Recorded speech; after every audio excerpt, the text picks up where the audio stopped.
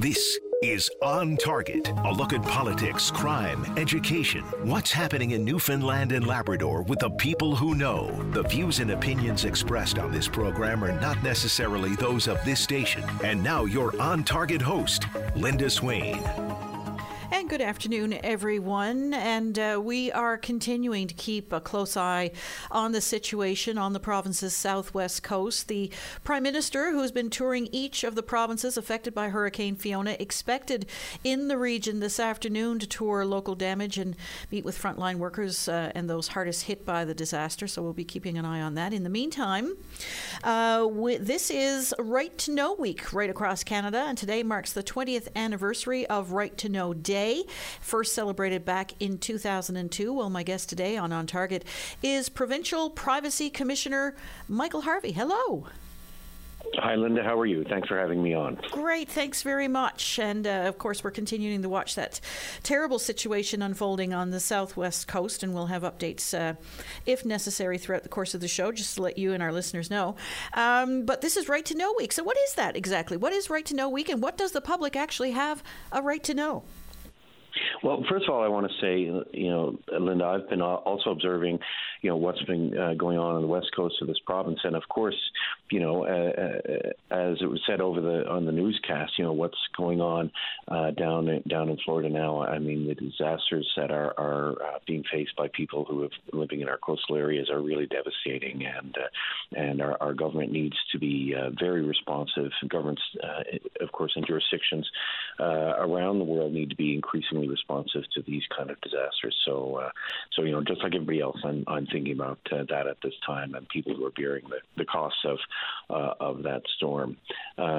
Governments need to increasingly be agile and responsive, and in responding to really the more increasingly complex environment that we're in, whether it's dealing with the ravages of climate change and natural disasters, or whether it's dealing with the need for transformation in our healthcare sector or transformation in our energy sector.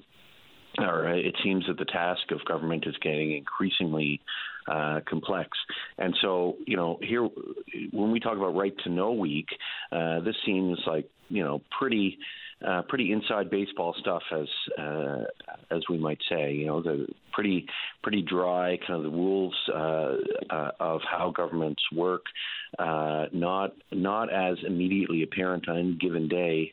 Why should we give attention to these kind of things on any given day when really there's really important problems? Well, my position is that the right to know, your right to know, the right to know of everyone in this province is fundamental. Is like the fundamental infrastructure of government. Our government and our public bodies work best when they're held accountable. Right, that's why we have a democracy, and your right to know is an inherent part of that democracy. And so while our governments need to work hard every day to respond to the needs of Newfoundlanders and Labradorians, we also need to make sure that those rules are in place, the infrastructure is in place, so that we have accountable governments. And that's what Right to Know Week is all about. And so how complex does that become then, the right to know, and the right to know what information governments are collecting about you, and how do you even know or stay on top of it? Well, it is complicated, right? And but you can boil it down to some pretty basic principles, and these principles are found in our Access to Information and Protection of Privacy Act of 2015, which I've long championed is one of the best in the country, and indeed one of the best in the world. And it has some pretty basic principles. The first is that by default, you, I, anybody else has the right to access information that government and other public bodies have. So that's the first principle. The second principle is there are some limited exceptions to that, and they have to be limited exceptions, but there are some exceptions because public bodies and governments couldn't do their business if it was a total free-for-all and you could have access to absolutely everything. There need to be some exceptions, but they should be limited exceptions. And then the third principle is that there needs to be some oversight about those exceptions. So if the government is going to say, you ask for information and the government says, no, I'm not going to give you that information because of this reason or that reason, then there needs to be some independent oversight. So that's complicated in operation, but that's what my job is to provide that limited oversight. If you think that you didn't get what you want, get what you needed, get what you thought that you were entitled to under the law, that's where my office comes in to help provide the independent oversight and to check and see whether or not the public body in question followed the law properly. So that's what we do pretty much every day. What are some of those limited exceptions? So, for example, the government, and I've issued some reports about this. I issue reports about this all the time, and I issued a report on this recently that got some press. People came looking for the Rothschild report. You may recall this was a report that the government had commissioned to review the assets that we have to see, how do you maximize the value of those assets? Maybe, by selling some or privatizing some or doing some business differently. And they hired a company called Rothschild to do a report on that. And then, of course, when that report was received and the government announced it was received, applicants came looking for it, and the government said, no, we're not going to give out that report for a number of reasons. For example, it will, jeopardize the financial interests of the government. That's a valid exception. And there's another exception that said it also was a cabinet document, and cabinet documents also cannot be released. And so there were a couple of different applicants who were looking to see if they could get those documents, and they came to our office and complained, and we investigated the matter.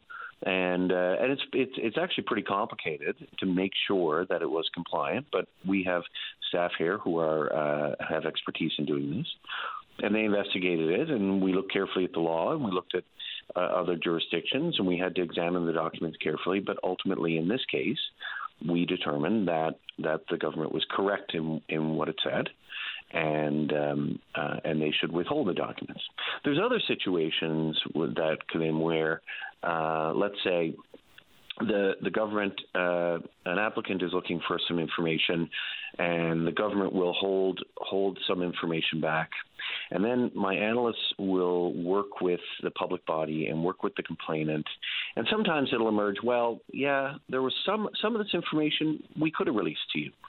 And then they'll go about doing that in the course of the investigation.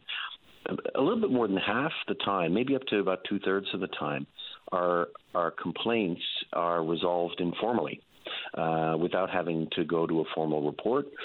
Sometimes all the applicant wants is to just have a second impartial look. They just want us to look and say, the government said that this information was legal advice, for example. I want you to look at it and see if you agree. Because, of course, the applicant can't see it. They've been denied access to it. But I should be able to see it. And sometimes that's all they want to see is to have that second impartial look. And that happens pretty frequently, that we'll look at the documents and say, you know what, yeah, we looked at them. They were right. You can trust us. We don't let's say have a dog in this fight, right? We don't have a partisan stance. We're not paid to agree with the government, but we have reviewed it, and we think that they were fair in what they said. And sometimes that's all people want to hear. Sometimes it gets a little more complicated, but it gets complicated, I suppose, with a case like Rothschild, where so much public funds went into preparing that document. So it becomes a little bit of a hard pill to swallow when the public says, "Wait a minute, you spent our money, but we don't know what it's all about." Yeah, it sure does. That was a really complicated case, and that particular nuance that you say is difficult, I think. And so I did try to explain that in my report.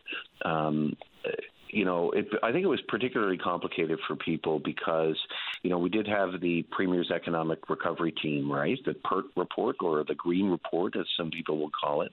That report was commissioned with great fanfare, and the report was received, and then it went out into the public domain. Or I'm sure, Linda, you also, the Health Accord reports, right? There were multiple reports, and they were also put out in the public domain after lots of engagement and so on.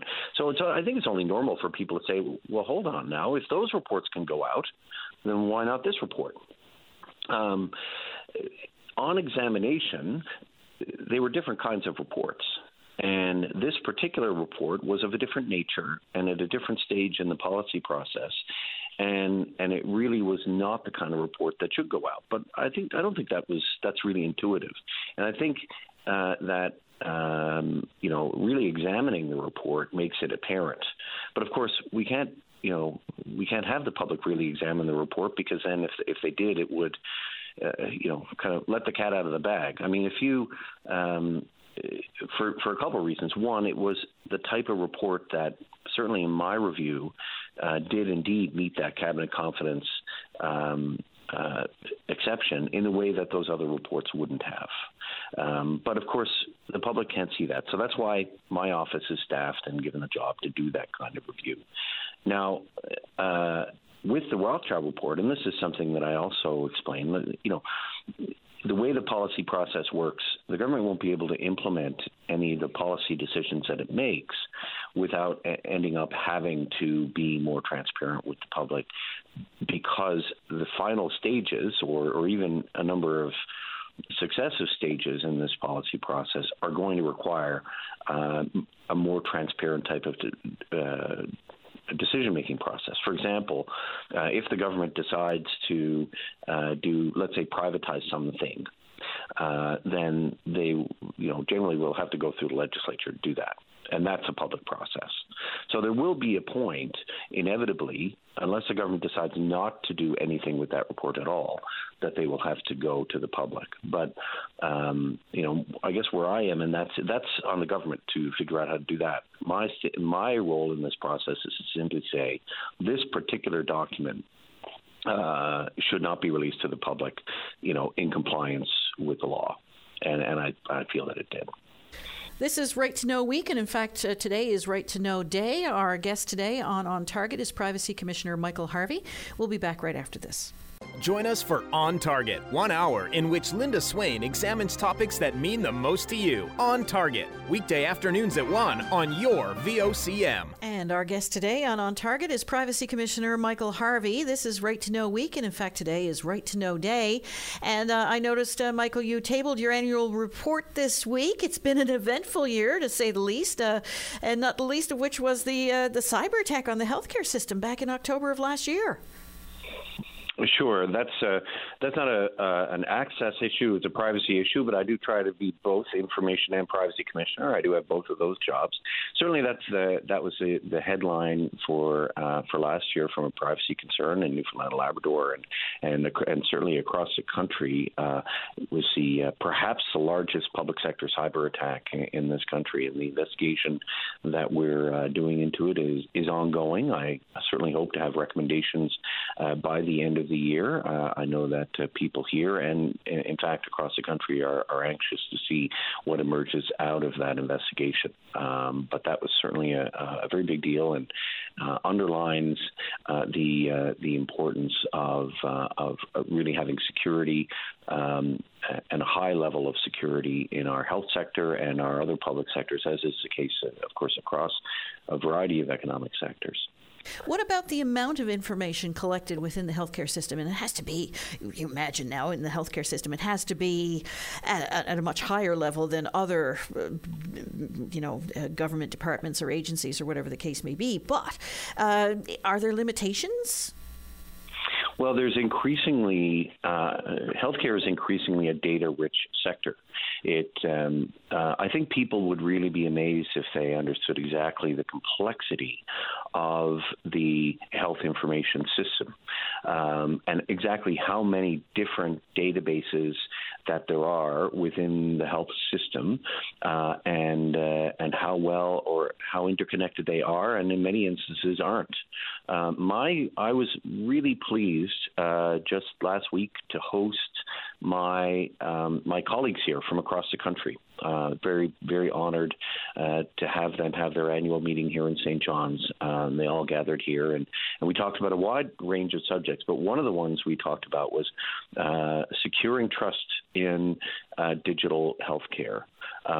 We recognize that in an increasingly data-rich environment in healthcare, that comes with opportunities, and it also comes with challenges.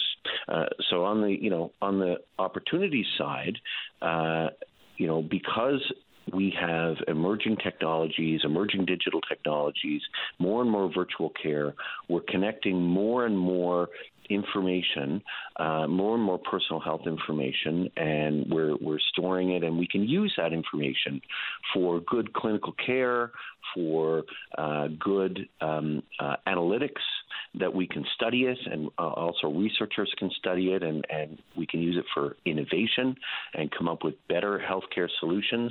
And back to this access question, we as patients can have more access to our health information. So privacy commissioners that met, and we discussed that we need to maximize, modernize, and standardize our health information systems so that they can capitalize on those opportunities. But it also comes with risk. As we are developing these systems, we need to make sure that the systems are up to snuff when it comes to privacy and security, to really make sure that as we're building them, that we are holding the people that are holding that information are holding them in a manner that is safe and secure. Because as we all too well know here in Newfoundland and Labrador, after the cyber attack, the risks of that information getting out there are quite high. So that's my colleagues and I published a joint resolution on that matter, and in which we talked about both of those things. One little sub-headline there was, just to give an example, is in Ontario, they have what's called mandatory breach reporting. So my colleague in Ontario gets notified of every single breach in the health sector of personal health information. Our law is a little bit different here, but in Ontario they have a bit more comprehensive breach reporting. And she reported that about half of all of the breaches that are reports to her are misdirected faxes. The health sector, for a variety of reasons, has hung on to faxes for far longer than anyone else. And so we and she really called. She led the charge on this front. But we all agreed that axing the fax would be really important to start to cut down on those breaches. Here in Newfoundland and Labrador, we know that the most breaches that we hear about are misdirected emails. I'm sure, many of your listeners will have had the experience of sending an email, but they type in the address wrong and it goes to someone else. Well, that happens a lot. And that's what we see here as the biggest reported source of breaches. So, there are modern information systems in the health sector that our health organizations need to adopt to prevent the breaches of this kind of information, because doing so will help build trust. People will trust in the health system if they trust that their information is not going to be breached and not going to end up in the wrong hands. And so if we're going to be building a new, more digital, more virtual, modern healthcare system, it has to be one that people can trust.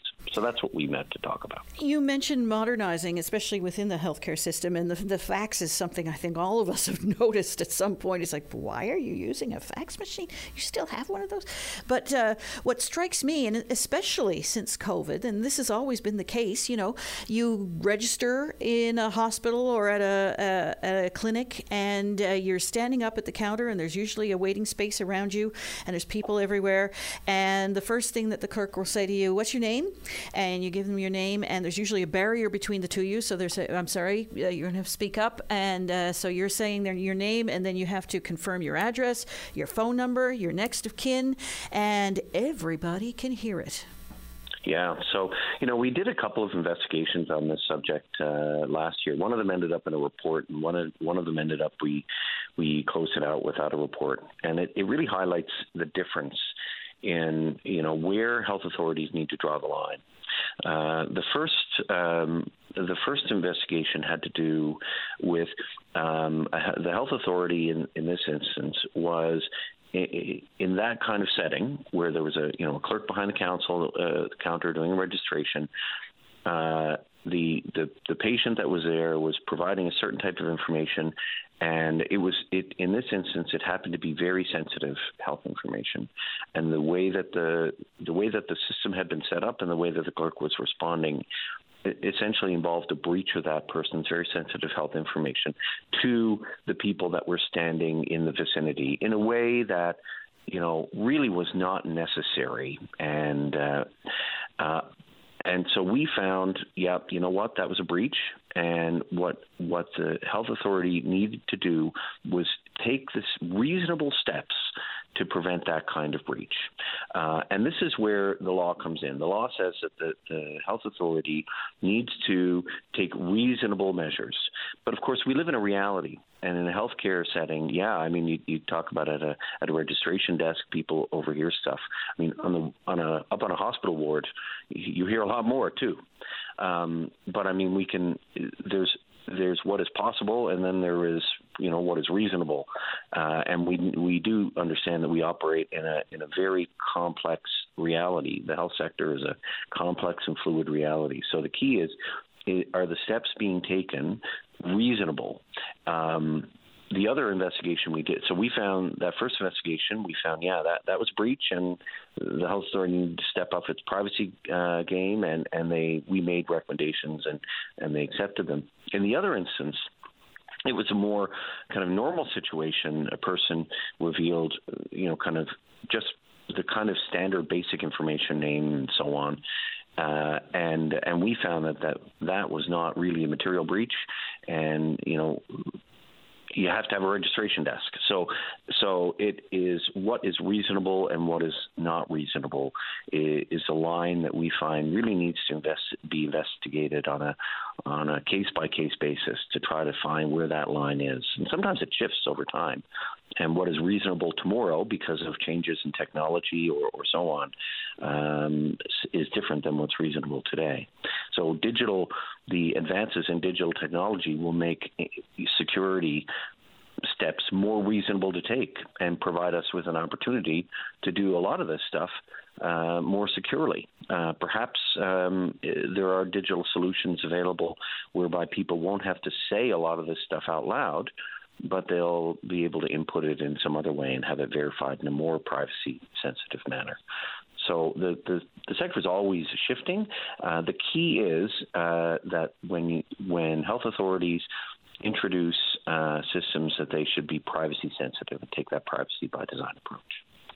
Our guest today on Target is Privacy Commissioner, Information and Privacy Commissioner Michael Harvey. This is Right to Know Week. We'll be back right after this. Got plans for midnight? Bring your VOCM along with the best soundtrack for every night, anywhere. The VOCM All Night Show, midnight on your VOCM. This is Right to Know Week, and today is Right to Know Day. Our guest today on Target is Information and Privacy Commissioner Michael Harvey, and you mentioned your investigation into the cyber attacks on the healthcare system last year. Where are you in that process, and what kind of, I know you can't say what your recommendations will be, but are there any things that the health systems can use to, get on top of things? Well, I think that, as you say, I can't disclose much about what we're finding in our investigation, but I think, we knew this going in, and so I don't think it'll be a big surprise going out that our healthcare systems, and this is true in this province and across the country, are going to need to meet high standards high standards of cybersecurity. And so I expect that you will see a focus on standards in our recommendation. To what extent was there, what are the standards in the sector? What should be the standards in the sector? Where can we go in this in this regard to provide security and privacy for the people of this province. And like I said, I know that other provinces, other jurisdictions around the country are looking closely at the outcomes of this investigation. So it's the standards, I think, will be one major focus. When it comes to those standards, are you comparing this province to other jurisdictions? Yeah, well, we'll have to on the standards basis. The kind of standards that we would talk about will be standards that are adopted nationally and indeed globally. So that's an inherent inherent thing that we'll do, but also it's an inherent thing that all of systems can do to benchmark against each other and make sure that systems in each jurisdiction are keeping up with the emerging national and global standards. The criminals are getting better and better and better, and so jurisdictions need to themselves be constantly learning from each other, setting and holding themselves up to standards to try to stay in front of the criminals. What about the number of complaints you've received over the last year in terms of access to information? Consistent with previous years? Greater? Lesser? Yeah, I really wanted to talk about this because it brings us back to the access side. So the previous 2 years, when I was writing my annual reports, it was very much, steady as she goes. I had written essentially a narrative of, we have a stable and mature access to information system. I still think we have one that we can be really proud of. But the tagline that I was saying over and over again was, here in Newfoundland and Labrador, under ATIP of 2015, we have more access to information. We get more information faster and usually for free than pretty much anywhere else in the country. And we hold ourselves up against global standards in this regard. Last year, we started to see the signs of a system that was more under strain. We started to see some indicators that were giving us trouble. So, for example, in the first number of years under our law after 2015 came in, it was very rare for us to get a complaint that said that the public body didn't respond at all to an access request. We call that a deemed refusal. So under the law, if a government a public body doesn't respond to your access request by the statutory timeline, then they say that we call that a deemed refusal. We have very few deemed refusal complaints in the single digits every year. Last year, the last fiscal year, that number had tripled from the previous year. It still is relatively low, the number of complaints. We're still talking about 15 rather than 5. But nevertheless, it was, it was quite unusual to have so many instances where the public body just did not meet its legislative obligations. So we started to get quite concerned about that. Also, the number of number of extension applications that we got was up significantly more. So if you put in an access request to a public body, and they can't get back to you within 20 business days, then they need to come to us and ask for an extension. And we usually actually give them the extension because, by and large, over the years, public bodies know that they only come to us and look for an extension if they really need it. And if they really need it, we give it to them. But that number had increased by 50%, pretty much 50% year to year. And since 2018, it's basically tripled the number of extension requests that we get in. So last year, and I've written about this in my annual report, last year the system started to show a lot of signs of strain. We know that there's a lot of turnover among the staff within public bodies that do this kind of work. And so that's causing trouble. We know that there's recruitment difficulties within public bodies to get people to do this kind of work that are qualified, that's increasingly hard.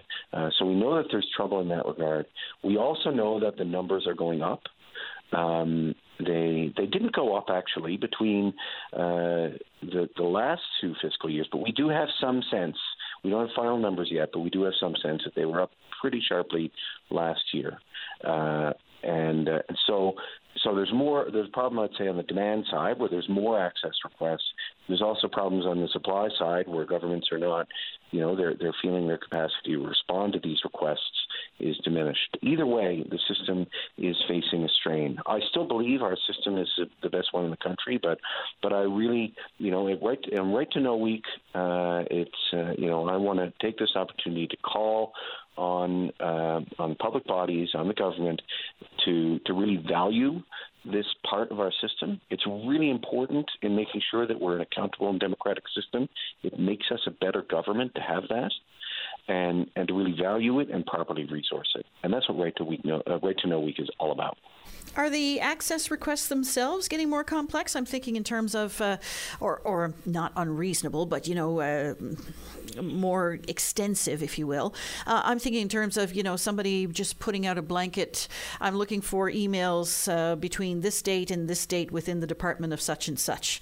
And that becomes just an onerous request in and of itself. I don't know that we can say that there's a pattern in that regard, that the requests are getting broader. We certainly do see a lot of that people, an access applicant will come in and cast their net really, really broad. What good practice is for the ATIP coordinator within a department or public body to go back and really work with the applicant to say, I want to help narrow the request, to help find out what you really are looking for, so that we can narrow it down and make the search a bit more reasonable, so that we can find the 5 pages that you're interested in rather than the 5,000. And so we really encourage that, and we encourage coordinators. We call this they have a duty to assist their applicants. Some applicants really don't want to do that, and some applicants, I think, don't trust that what's happening is that their ATIP coordinator is trying to help them. I think some of them are a little dubious about this. In our experience, I can say I do want to give a shout out to those ATIP coordinators. In our experience, my staff works with them a lot. I work with them a lot. These are good people, public servants with integrity. If an ATIP coordinator is working with you to narrow a search, I think you can be pretty much guaranteed they're not trying to snow you. They're trying to help you. But I can understand sometimes why people might take that approach. It's a bit tough sometimes, but I would encourage people, work with your ATIP coordinator. I for the most part, I can vouch for them. They are trying to help. I want to talk to you a little bit about duty to document as well when we come back after the break. Our guest today on Target is Information and Privacy Commissioner Michael Harvey. This is Right to Know Week, and in fact, today is Right to Know Day. We'll be back right after this. Take a break. Join us weekdays from 12:30 to 1 p.m. as we discuss anything and everything that's happening now. It's all on the table during your VOCM lunch break. We're back. Our guest today on Target is Information and Privacy Commissioner Michael Harvey. This is Right to Know Week, and Michael, I know in the past you've spoken at length about the duty to document. Do you find very many instances where the responsive records simply don't exist? Well, what we find is, there's lots of times when applicants will say, I think these documents should exist, but the public body is telling me that they don't. And there are lots of times when we agree with them. Now, there's other times when we say, well, we don't agree with you that I think you're thinking of documents either that were probably didn't ever exist or maybe were destroyed. But there's many times in which we're surprised as well with what comes back with as showing no documentation. So duty to the access law can't really operate properly without a duty to document, without good information management. And I like to think about duty to document in two directions. First of all, the requirement for public servants to to properly and adequately, and this is what the law says in British Columbia, adequately document government decisions. That's what we're really missing from the Newfoundland Labrador law. We need that legislative requirement. It also, however, is important in duty to document policies to provide guidance about what to document and also sometimes what not to document.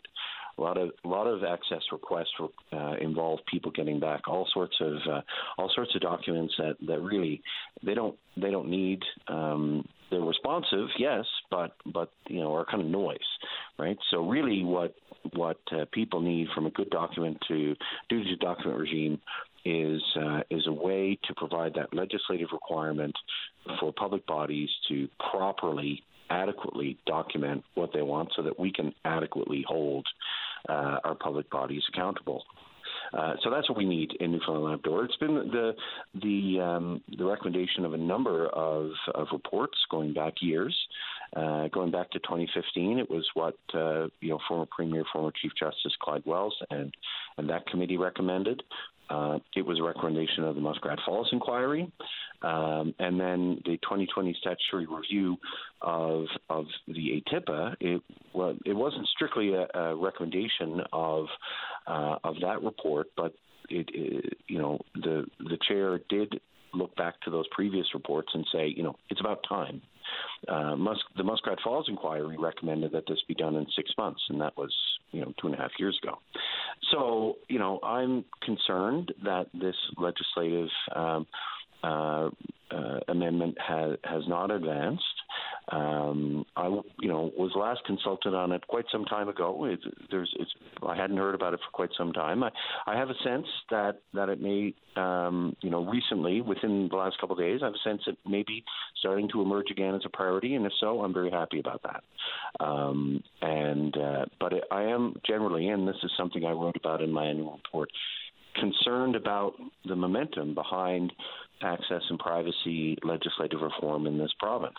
I mean, the ATIPA review that I mentioned a little while ago, the Department of Justice has had that now since June of 2021. And we really haven't been engaged on the major policy issues so far by that report. The FIA review, the Personal Health Information Act, we talked about personal health information earlier. There was a statutory review done in 2016, 2017. It issued a report, but the government didn't act on it, and then was legislatively required to launch another statutory review again, and it did that. On the very last day that it was legislatively required to, it decided it would have another stat review. And that was back in January. We heard about that, but we haven't heard anything about it since. So, there's all of this legislative work that needs to be done, and it doesn't really seem to be a top priority or even a medium priority for the government, and we're concerned about that because, like I said at the outset, when yes, governments need to respond to the day-to-day crises, but you also need to make sure that the apparatus of democratic government is also given priority, because we can't just, we can't respond to only the crises. You got to do both, right? You got to respond to what the imperative of the day is, but you also got to make sure that your house is in order and that your government and public administration are operating properly. And with the quickly evolving and unfolding events on any given day, you just don't know what is going to be required 6 months down the road. Yeah. And listen, I understand all too well. I worked within government before I was in this position. I worked in senior management and executive roles in government for many years. I know what it's like on any given day, when you have a crisis, whether today it's a cyber attack, tomorrow it's a hurricane, the day after it's a human resources crisis in the health sector. I get it. I understand that this is hard, but we have to both prioritize both kinds of things. The institutional stuff and the operational response. Michael Harvey, a pleasure as always. I really appreciate your time this afternoon, and happy Right to Know Week. Thank you very much, Linda. It was a real pleasure to talk to you. Thank you for giving me the opportunity. We'll be back tomorrow. Stay tuned for that. And stay tuned throughout the course of the afternoon. More evolving news and information coming out of the Southwest Coast and the response to Hurricane Fiona. We'll keep you up to date on all of that. Thanks for listening, everyone.